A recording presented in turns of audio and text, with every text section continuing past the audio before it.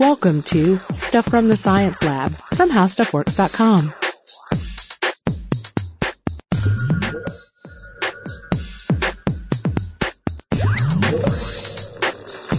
Hey guys, and welcome to the podcast. This is Allison Loudermilk, the science editor at HowStuffWorks.com. And this is Robert Lamb, science writer at HowStuffWorks.com. And we're kicking off with a letter right off the bat. We sure are, and this letter comes to you compliments of one Florida Matt. And Florida Matt recently wrote us saying, "Good morning, Allison and Robert. My girlfriend is currently going to college where one of her professors told her there is a theory that one day the San Andreas Fault will split, plummeting the west coast into the ocean, never to be heard from again. I'm skeptical about it, but I wanted to see what you had to say. Thanks for your consideration. Love the podcast, Matt." Okay. Well, this is actually a really popular idea, at least, in terms of like pop culture, references to it. Yeah. It's out there. Were you aware of it? Had you encountered this anywhere in pop culture beforehand? A little bit. Yeah. How about you? Mainly I was familiar with it, because of there's at least one Tool song that, makes reference to it a lot off of the, Anima album. Okay. I'm not familiar with that one. Yeah, that was from back in high school when that one came out. Really good album. But, we put the call for Facebook, for people to comment on this. Yeah, because I was familiar with that one and I was like, all right, well, what else is there? Because I know it's a really common thing, right? So, this guy, Michael, who I went to high school with, by the way, said, Hey, Michael from high school. Yeah. He said, Jimmy Eats World's song Blister, features it. A guy named John, told us, quote, "Escape from LA. Do you even have to ask? Also, sometimes my dreams." Oh, all right. Cryptic. Yeah, I guess he doesn't like Cali. Heather, mentions, something called The End of the World. It's like a Flash cartoon on the internet. David mentions, the stand-up comedy of Bill Hicks, which I think was also referenced on that Tool album. Valerie says, quote, "I think there's a Rancid song that even adds an expletive between fall into the and ocean." So, all right. I don't know what that expletive could be. But, and then one of my favorites, Warren Zevon had a song called Desperados Under the Eaves. And there's a part in it, I think it's in the chorus, where he's like, "And if California falls into the ocean, like the mystics and statistics say it will." That's very nice, Robert. Well, thank you. Yeah. So, but that's the thing. Can you do the other part, the other big, Warren Zevon song? I assume you're talking Werewolves of London? Well, the weird thing is, it's like... Do you not think that's representative? Well, yes and no. I love that song, but you go out to karaoke, and I don't go out to karaoke a lot, but when I do, I always check out Warren Zevon. He's one of the few artists that I like, these are fun songs to sing, right?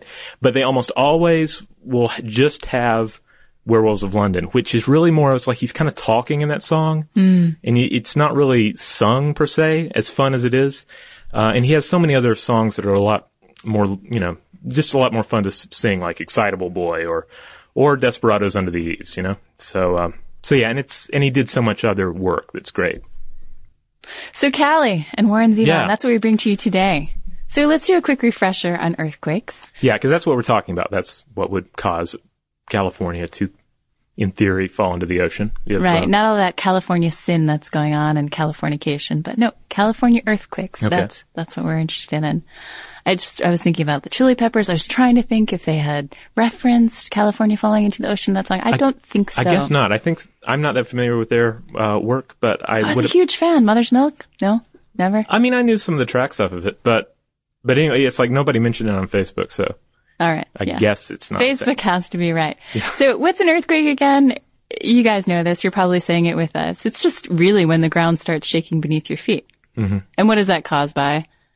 Shaking's caused by a sudden motion in the plates that are all around us in the Earth's crust. Energy waves moving through the crust, right? Yeah. Okay. Yeah, it's a pretty simple explanation. A rock jockey might tell you something a little different, get a little bit more into detail. Mm-hmm. And where do they happen? Right. So earthquakes can happen anywhere. Anywhere. Anywhere. Well, on Earth. True. It's not just Cali. It's not just the famous Ring of Fire. They do tend to concentrate in 3 zones, according to the United States Geological Survey. Mm-hmm. So first one, you guys are going to know this one, Pacific Rim, aka the Ring of Fire. Mm-hmm. And that's responsible for more than 80% of earthquakes. Yeah. Johnny Cash wrote a song about it, right? He did. Are you going to sing that too? No. Okay.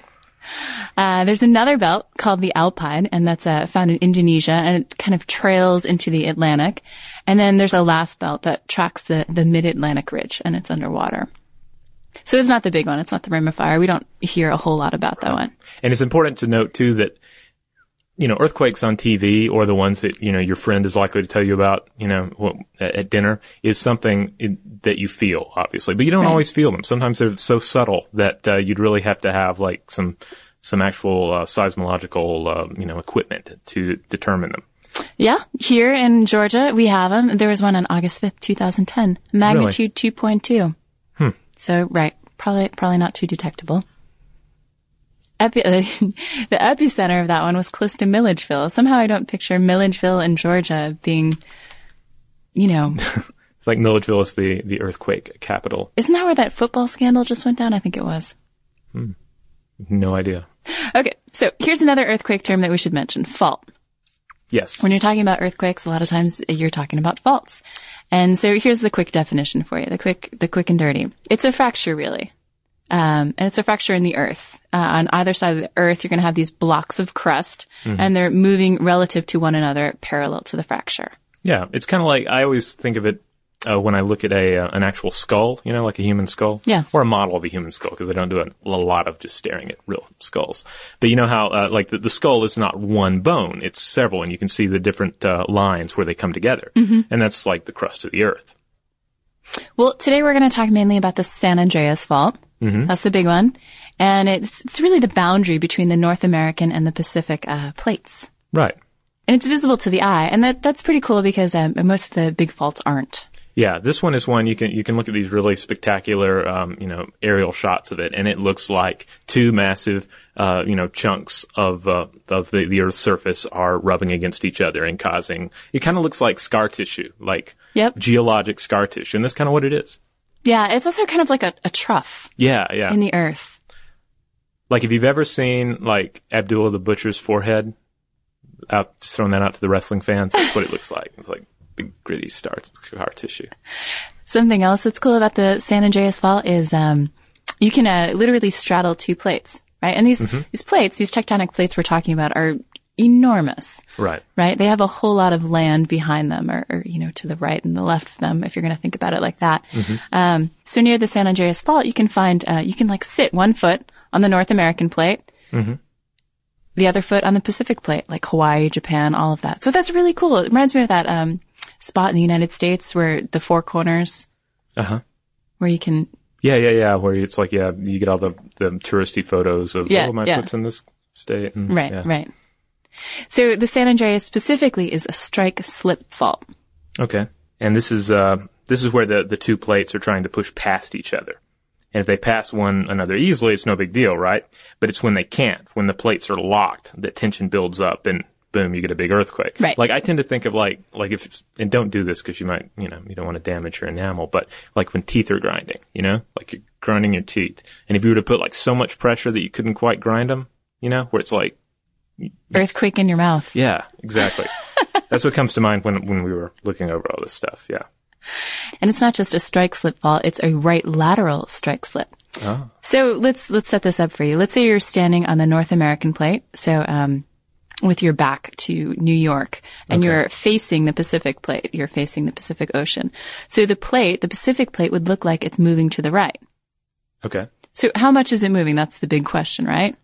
Well, not enough to really, like, you're not going to notice it. Like, if your house was on the fault line, you're not going to look out and be like, whoa, there was a forest there yesterday. Now it's a desert.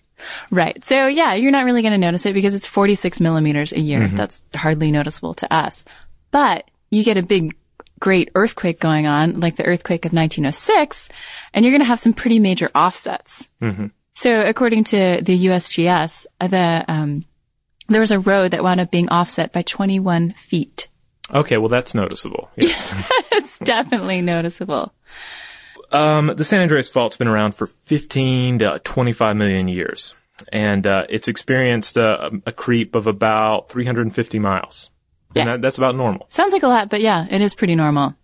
Yeah, and again, we're talking about the Pacific Plate, the one that's moving north with yeah. respect to the North American And it's plate. got some of Southern California on it, though not all of Southern California, just like a tasty strip of it, you know.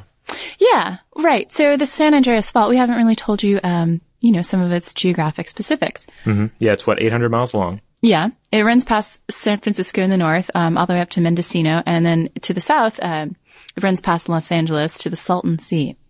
So it roughly echoes the California coastline for much of it, but as you amble south along the fault zone, it moves more inland, and it dividing somewhat Northern California from Southern California. Mm-hmm. Beneath the coast, the fault can reach up to 10 miles into the ground. Yeah. 10 miles into the ground. So that's deep. It is. And it's another thing to keep in mind here when you talk about will California fall into the ocean, is that the fault line we're talking about is not like, they didn't like put the state boundary on the fault line or anything. It's like not even close. It's, it's a good ways off. But I mean, some parts of it really do separate, California from the ocean. I mean, it doesn't literally, but if you look at it on an aerial view or just the geographic boundary for sure, out in the northern part of it, right, between California and the sea. But say between California and Arizona, no, there's no fault line out there. I mean, there's no fault line dividing the two states. So with that rather powerful fault line there in California, obviously there have been some pretty powerful earthquakes over time. Right. We're talking about thousands of earthquakes occurring in California every year. And the San Andreas Fault Zone is responsible for most. Mm-hmm. So the first recorded California earthquake occurred in 1769. There was an expedition, the Gaspar de Portola expedition, that was camped about 30 miles outside of Los Angeles, and they reported it. They reported 4 severe shocks. Okay. Yeah. And then the most famous and destructive was, of course, the 1906 earthquake. And that's technically April 18th, 1906. Yeah, so this was cool. The USGS, as you guys probably know, is just this amazing treasure trove of awesome info. And they had a link to some eyewitness accounts from that earthquake. So I wanted to read you part of one. This is from John J. Conlon, who was 7 on the day of the great earthquake. Okay. Are you going to do this in like an old dude voice? Well, no, so he was 7, so I guess. Do it in a little kid voice then. Yeah, I'll give it my best attempt. Okay. So there was never any question in my mind as to the severity of the earthquake at 5:13 on that Wednesday morning. I was awakened from a sound sleep by the shaking of my bed in the house. Father herded Flossie. Flossie is this woman who apparently assisted John J. Conlon's mom, in case you guys were wondering. Okay.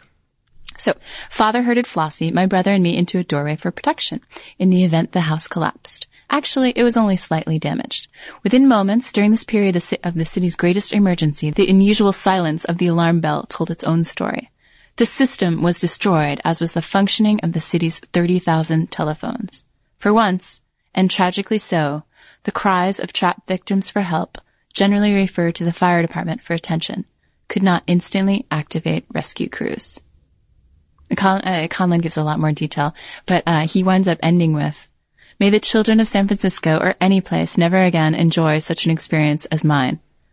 But the truth is, earthquakes happen all the time, and big ones happen all the time, and hundreds of thousands of people, wind up losing their lives. And by the way, he mentioned standing under the doorway, and the U.S. Geological Survey points out that that's an outdated notion. That was based on the idea that in the old days it would shake houses down, and at times that would be like the reinforced part of the house. And so that would be what was still standing after the house came down. But they say don't do that. All right. Good information, Robert. So I feel like we've given you guys a lot of preamble to the question at hand. The question posed in the podcast title, is Cali going to fall into the ocean? And it will. No, it's not. Sorry. I read it wrong off the sheet. It's not going to fall into the ocean. Why not? Well, because, for several reasons. Well, first of all, it's, again, like we said, the fault line, even if the fault line could magically have like this super magnitude quake that could make part of it fall into the ocean, it wouldn't be the whole state. And secondly, the ocean isn't deep enough. Yeah, it's not just this, yawning hole into which we can throw entire states. Yeah, it's, and you see in the movie where like the earthquake makes a big hole open up and stuff falls into it and Superman has to save somebody or. Erroneous. But cool. Yeah. It's like that doesn't happen. That's, again, we're talking about fault lines are about things pushing together, grinding against each other like your teeth, It's like they're grinding together. but they're not opening up and They're swallowing not rending things. the earth asunder. Yeah. I just love saying that, rending the earth asunder. It feels very biblical. Yeah, I think I used to have when I was a kid, there was like a Bible book and it had a picture of somebody being swallowed up by the earth. Yeah, so California is not going to be swept out to sea. But it is moving. It definitely is moving. Compliments of the two plates bumping up against each other in the fault zone. Mm-hmm. And southwestern California is moving slowly, very slowly. 2 inches per year is one that the USGS provided towards Alaska. And it's sliding past central and eastern California. And so, roughly 15 million years from now or so, Los Angeles and San Franciscans will be neighbors. That's pretty amazing. So the super evolved squid that take over and live in Los Angeles, they will be right next door to the super evolved cockroaches that live in San Francisco. Indeed. It's amazing. I hope they get along. Berkeley's Seismological Lab is also in agreement on this one, both of which are pretty good sources for you guys to check out if you're interested in exploring this more. And besides which, earthquakes are just really interesting. And the USGS site is pretty amazing when it comes to stuff. And we have a good article on how earthquakes work. Did you work on that one? No, I did not.